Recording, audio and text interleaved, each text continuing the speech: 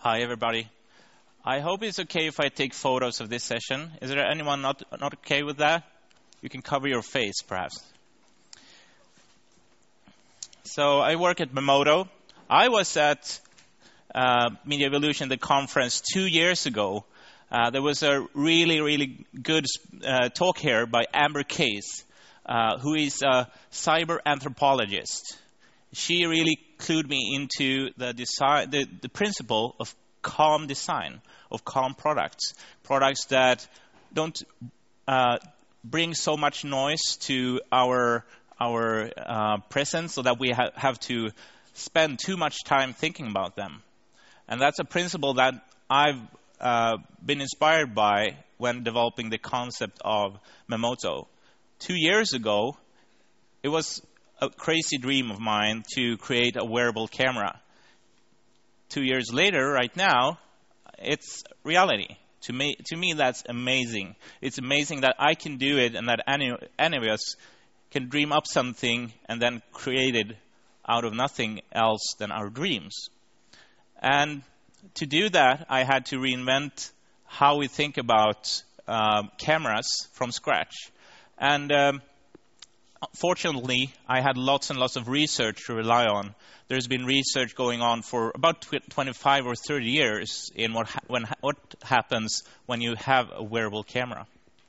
So what we came up with was a device which is really small and light, and you can have it in a range of colors depending on how visible you want it to be. And really what is the problem, the major challenge facing wearable technology, and this is not only in my eyes, but really what was the conclusion from a panel on this topic at a wearable conference in Toronto, where I was 2 months ago. The major challenge for wearable technology is to find new form factors of how we can wear technology that is not too much in your face, so to speak, and that doesn't create new habits that are too hard to evolve. So perhaps some of you have heard the story about Sony when they were going to launch the Walkman. There were huge resistance inside Sony to the idea that you would actually wear like plugs into your ears with wires going out of your head. There was like one engineer promoting this idea that people will actually do that, and the rest of the organization were totally against it. They said it's impossible. No one will ever look like a jerk or an idiot with wires sticking out of their heads. But Sony took a chance, launched the Sony Walkman, with it the earplugs that is now seen. I think most of you probably have 5 of them, if not on you, then at home. So how do you design a new piece of wearable technology? So this is the topic of my speech. I'm going to add into it a bit in the end about where I think this is going for Memoto and for other niches of wearable technology. But the major part is about how we thought about the design, how we evolved it through user testing. And there will be a discussion at the end. So if you have any questions, please jot them down so we can have a high-quality discussion after me and Millie have talked. So Memoto is not only hardware, it's software as well. So what the software does is that it handles your photos for you. It organizes them for you. The Memoto camera automatically takes 2,000 photos per day, 2 photos per minute. You get an overwhelming amount of photos illustrating the timeline that is your day, and you cannot handle that amount of photos. So we build software that analyzes the stream of photos and recognizes what are the key events. For every event, we bring out a keyframe showing that this was probably one of the important events during the day.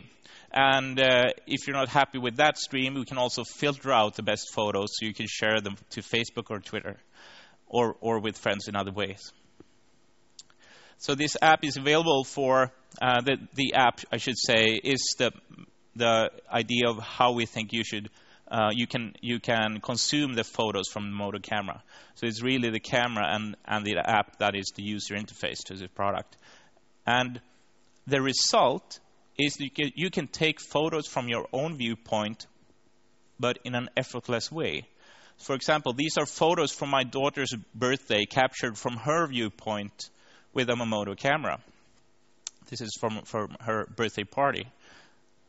And since these photos are taken from her own viewpoint, instead of replacing her own memories of this birthday, the photos will keep her memories alive. And that is really the point. The point is not to live in the past. It's not to have like a gadget that takes up your time.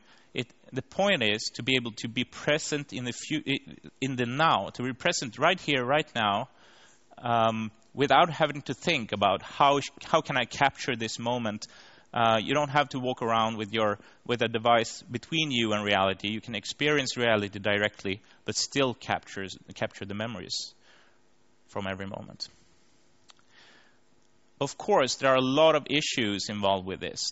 We had the issue of privacy and integrity at the top of the list when we started designing this camera. We had a brainstorming session, a full day, where we just noted down every conceivable issue or challenge that we can think about that we faced before we started the design process. And then we clustered, after having a brainstorming session, we clustered these challenges into groups, and we made each group a topic of our design process. And we used a process called service design. Service design is a concept that is becoming bigger and bigger. And in the academic world, for the last 5 to 10 years, it's been a increasingly important topic of research. And the worldwide conference on service design was actually in my hometown in Linköping 3 years ago. And the idea with service design is that you don't look at one specific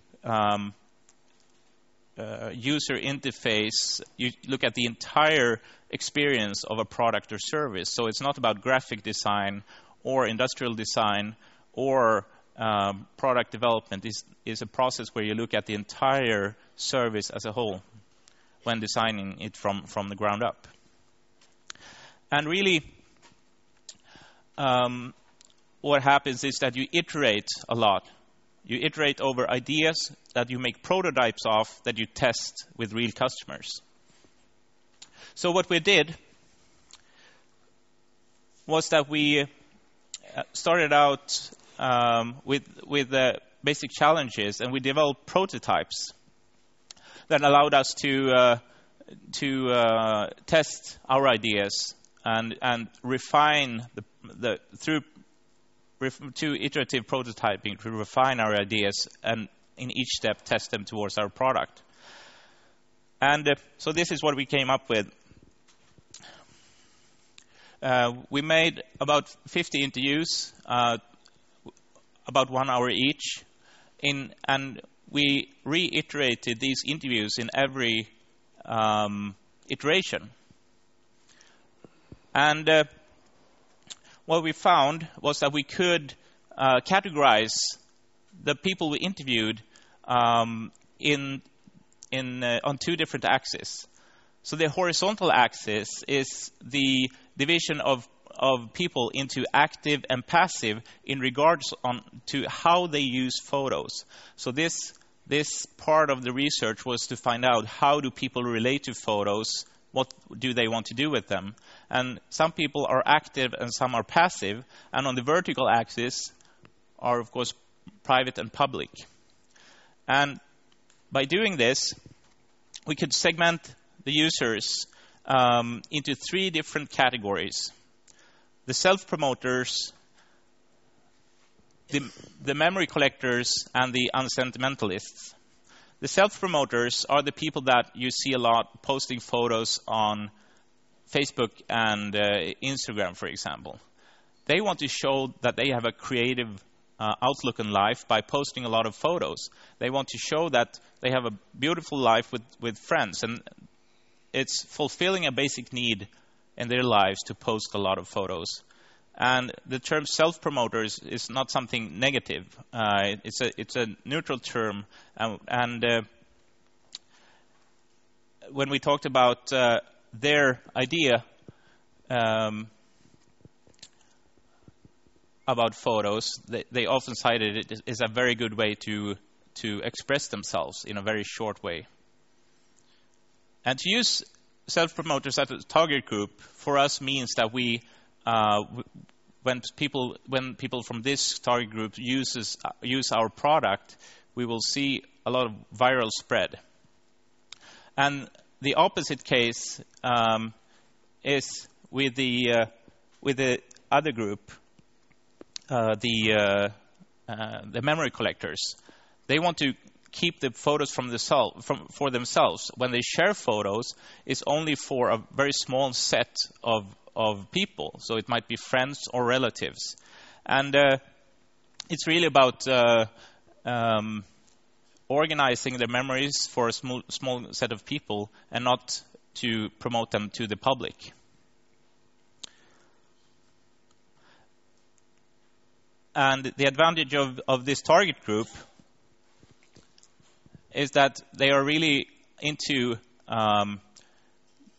organizing and searching their photos, so they will quickly start using new technologies that allows them to do so.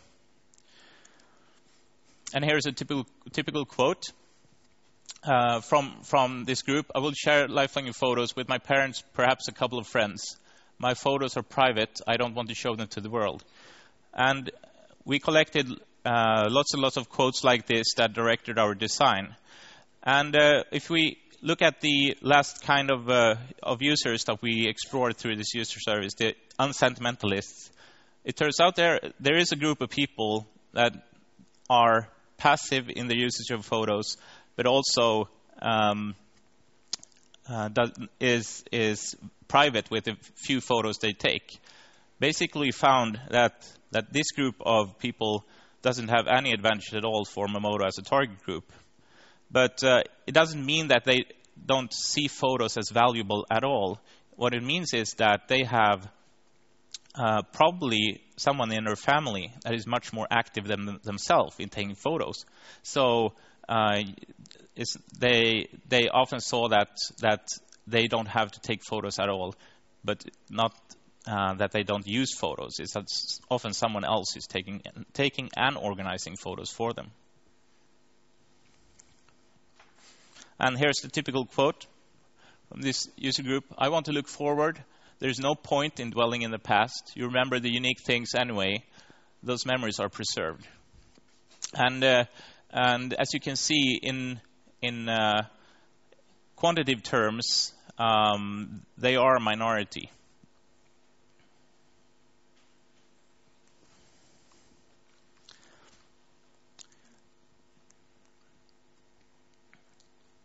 So we also looked at what kind of value would people find in a life logging service.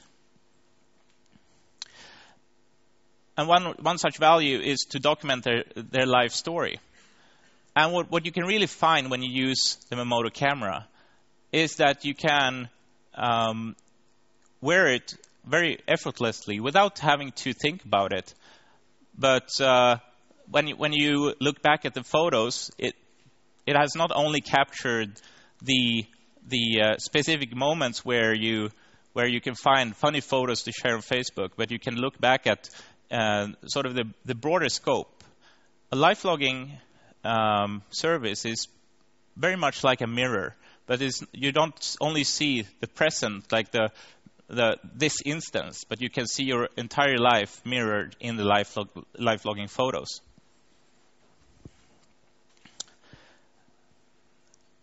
Another example of value that people talk to us about was that they can see with that live logging photos would bring them closer to their friends and relatives. So what we will do with the Memodo app is that we will develop a social layer that allows people to create albums, very much like Spotify playlists that can be private or public, and they can be collaborative or only edited by one person, that you can share with friends, family, or with the public.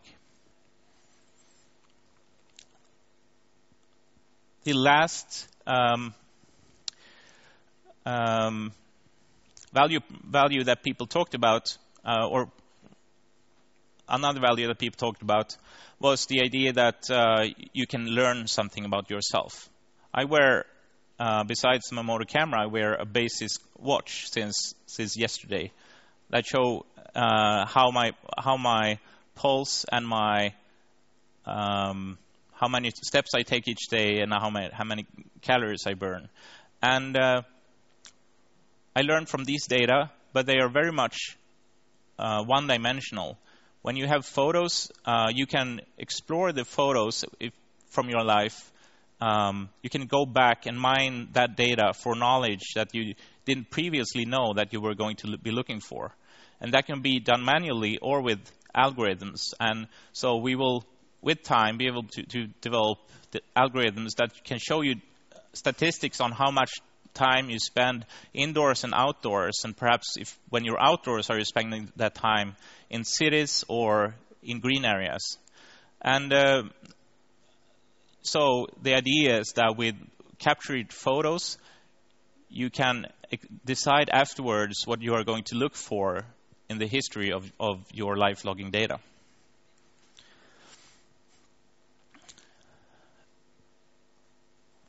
For me, the idea of keeping memories alive really has to do with valuing the simple moments in life as much as the moments that you can decide beforehand is going to be valuable to preserve. I have two kids growing up. They are now 7 and 9 years old, and it seems like only yesterday they were little toddlers. And I really believe that the time I spend with them now is going to be precious for me throughout my entire life. And I really want to have more photos of my time with them than the moments that or the sort of the birthday parties and the Christmases and the family outings that I now consciously take photos of. I also unfortunately lost both my parents when I was younger, and when I look back to the photos I have with my time with them, it's we're almost in every photo we are very happy. We're smiling or giving each other presents on a birthday and stuff like that. But the really important moments can also be when you're sitting down having breakfast or taking a walk in the park, moments that you never think about capturing. And the memories of those of the people that we love really you think when you experience happy or sad times that those memories are going to stay with you forever. But it only takes a couple of years before they are starting to fade. And 10 or 20 years later, it's almost impossible to find memories again that you forgot or that you have forgotten. So I'm all about living in the moment, but I really believe that a big value of using a live logging camera can be to keep the memories alive. And we also looked at, which is also part of a service design process, something called a customer journey mapping. And what that is that you go through every step of the way of when a user starts using a product and then keeps using it over days and weeks and months and years. And then we looked at how the value perception is spread over that customer journey.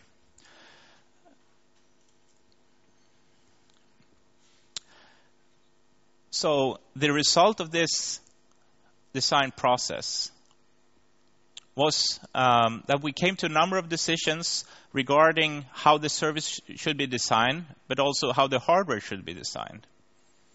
And of course, we needed to test those decisions as well. To give an example, what we understood through the service design process was that the most important balance that we needed to find in the design of the hardware is to have the hardware designed so that it's both honest and subtle. Honest in the way that it should look like a camera, or at least as a recording device. It is not a spy camera, and if you want to buy a spy camera that looks like a pen or a packet of gum, then you can find hundreds of those on the web. But our product, we wanted our camera to be honest, but not distracting. So it should also be subtle and friendly. And of course, we looked at various shapes and forms, and we had an industrial designer that came from Nokia, where he had worked on designing wearable stuff that is not mobile cameras, so like Bluetooth headsets and clips and microphones and so on. And for every conceivable shape, we did mock-ups. We used 3D printing a lot and user testing to come up with how the camera should look. We tried to put the camera lens in the middle of the device, but that was really perceived as too distracting. This looks very much like an eye, and when people was wearing this camera, other people had a hard time talking to them because it looked like a third eye that constantly draws your own eyesight to it. So we solved that problem by shifting the eye of the camera up into to one corner. And this was much more pleasing to people, and it became a much more subtle look to the device. And then we wanted to look at how can we make sure that people recognize this as a camera. And the answer was actually in the design of the opening of the lens itself. It's very important, we found, that the edge around the camera lens picks up a glare, picks up light from the surroundings, because then people understood that it's a camera. So, you can see that in most mobile cameras as well, that there's a metallic ring around the main camera. And that was really key to having people recognize Memoto as a camera. So in the end, we also decided to allow people to be very expressive with themselves, to also offer the camera in different colors, not only as a fashion statement of sorts, but also if you want to shift the balance between subtle and honest yourself, you can choose a different color. Now when I wear the gray camera, it's very subtle. If I have the white or orange camera, it's much more apparent. So what next? What challenges do we still have? I talked before about the conference in Toronto. What was amazing about the conference was that not only were Amber Case there, the cyber anthropologist that inspired me on how to design the camera, but her biggest inspiration, Steve Mann, was actually the organizer of that conference. Even more amazing, he had actually invited Marvin Minsky, the father of computer science, to appear at the conference and receive an honorable award from the IEEE organization. If you want to have a look at the entire field of what is called the quantified self, which is a subset of life logging, how quantified self and life logging looks right now, the researchers, enthusiasts, and hobbyists, and what they are thinking, you should check out lifeloggersmovie.com, which is a documentary film. It's about 25 minutes long that we made last year. And Steve Mann, the man in the photo here, is in the movie as well, explaining his view about the difference between life vlogging, and life blogging. We're right now designing the electronics for the camera. The camera I've here is right now taking photos, and we're ironing out the last few issues with the hardware, and the software is ready in the first version 1 week into September. So we are very, very close into starting to do real beta testing with the camera. And if any of you happen to be a backer in Kickstarter, talk to me and I can make sure that you are one of the first beta testers that get a camera in the middle of September now. And of course, we're also developing the app and all the software that goes with the camera. And we're also looking at what kind of accessories we can develop, like a Wi-Fi docking station, a waterproof case so people can wear the camera while traveling and such. If you want to, you can place an order of the Mamoto camera on mamoto.com. If you have any questions or ideas, feel free to contact me. Thank you very much.